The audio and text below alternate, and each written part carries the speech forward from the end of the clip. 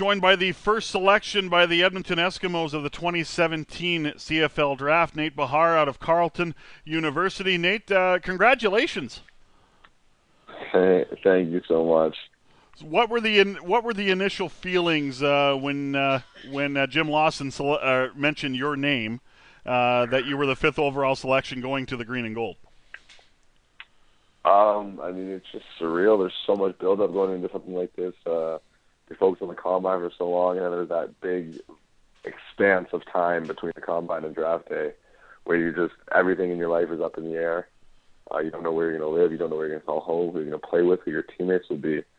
And so to just know, I mean, the first thing that goes through your mind is just like, wow, I know where I'm going to be now. I know a place to call home. And then obviously all the other stuff sets in where you start to realize how fortunate you are to be going to somewhere like I'm going with the situation I'm going to be in. So it was special. I talked to you briefly last night on Sunday night, and it was just like I said, a real brief conversation. And you mentioned you ticked off a number of boxes about why this move is going to really work out for you. You mentioned Mike Riley, you mentioned Shamawd Chambers, you mentioned Jason Moss, you mentioned Darius Bowman. So the situation you're coming into has to just get you all wide-eyed.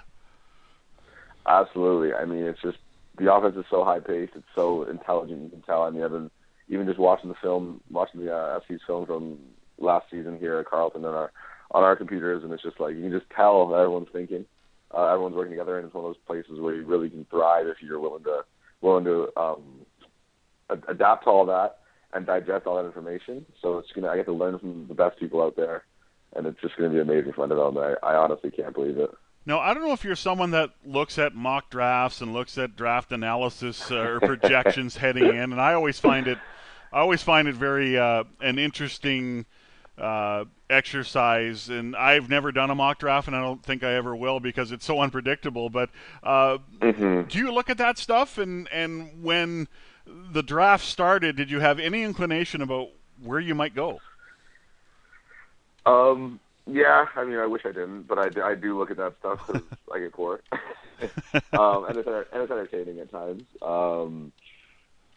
But since I heard Brock Sunderland was moving to Edmonton, I knew that he, as the assistant GM here in Ottawa, we had a good relationship. I kind of had a little bit more of an idea, like, oh, that might be a little bit more of a reality, a little more of a possibility. So that was a bit of an inclination. But there's so many rumors flying around. I mean, I get a text 2 or 3 times a day, being like, oh, I hear the Prince person's doing this. I hear Montreal's trading everything in the entire world to come here. You hear all this nonsense, and so you just at some point you just say, okay, I'm just going to stop listening and have a beer and wait till my name gets called. So that's pretty much what I tried to do by the end of it, and hey, we're here.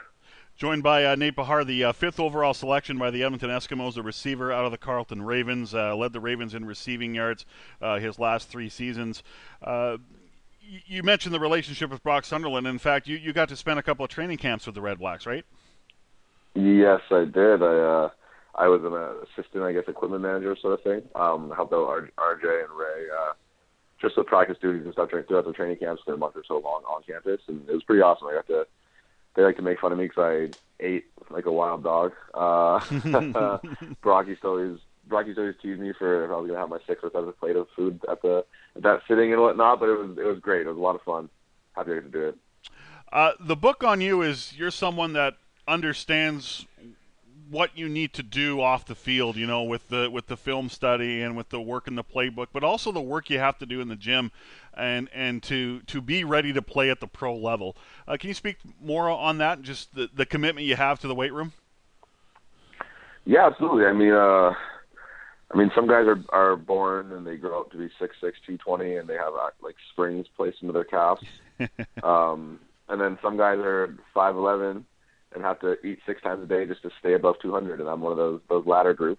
But I'm happy with it. I mean, hey, my body's done well for me so far, and I get a chance to play professional football, so I can't knock it. But yeah, it takes a lot in there. It takes a lot in there, and if you're either taking a step forward with every decision you make in life. You're either taking a step forward on the Monopoly board, or you're taking a step back.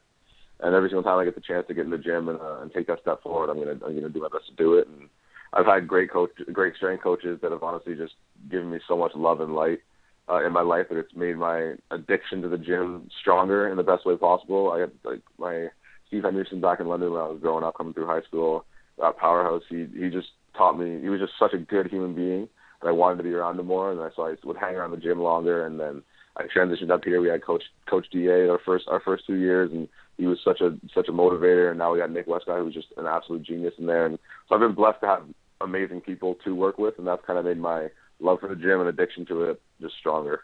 Yeah, and well, what a day for Carleton as well. I mean, this was a football program that was at one time there wasn't a football program at Carleton, and now it's been back for the last few years. There were seven, I believe, seven players from Carleton drafted, including one of your teammates that are coming to the Eskimos as well.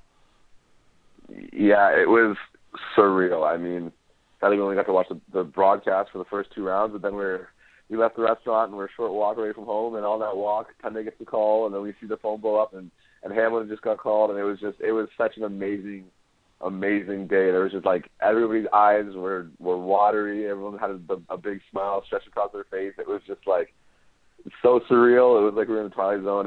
It was awesome, and I can't wait to get. Tobina's been annoying me for the last 3 months, telling me no matter what he's gonna follow me wherever I go, so he can annoy me and sing in my ear whenever I'm trying to stretch, because he likes to get under my skin. So it's bittersweet, but it's definitely sweet.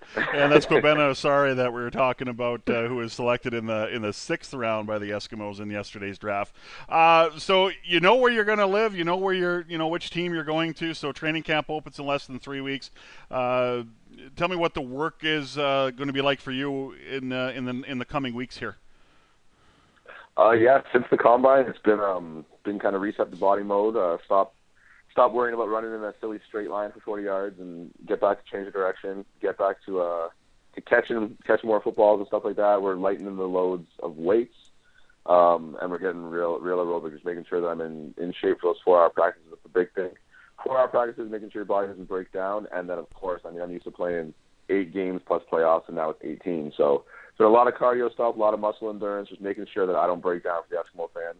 Because if Mr. Sunderland is going to spend the first round pick on me, I don't want the body to fail him. So we're gonna just make sure we're in shape, ready to rock when time comes, and come compete.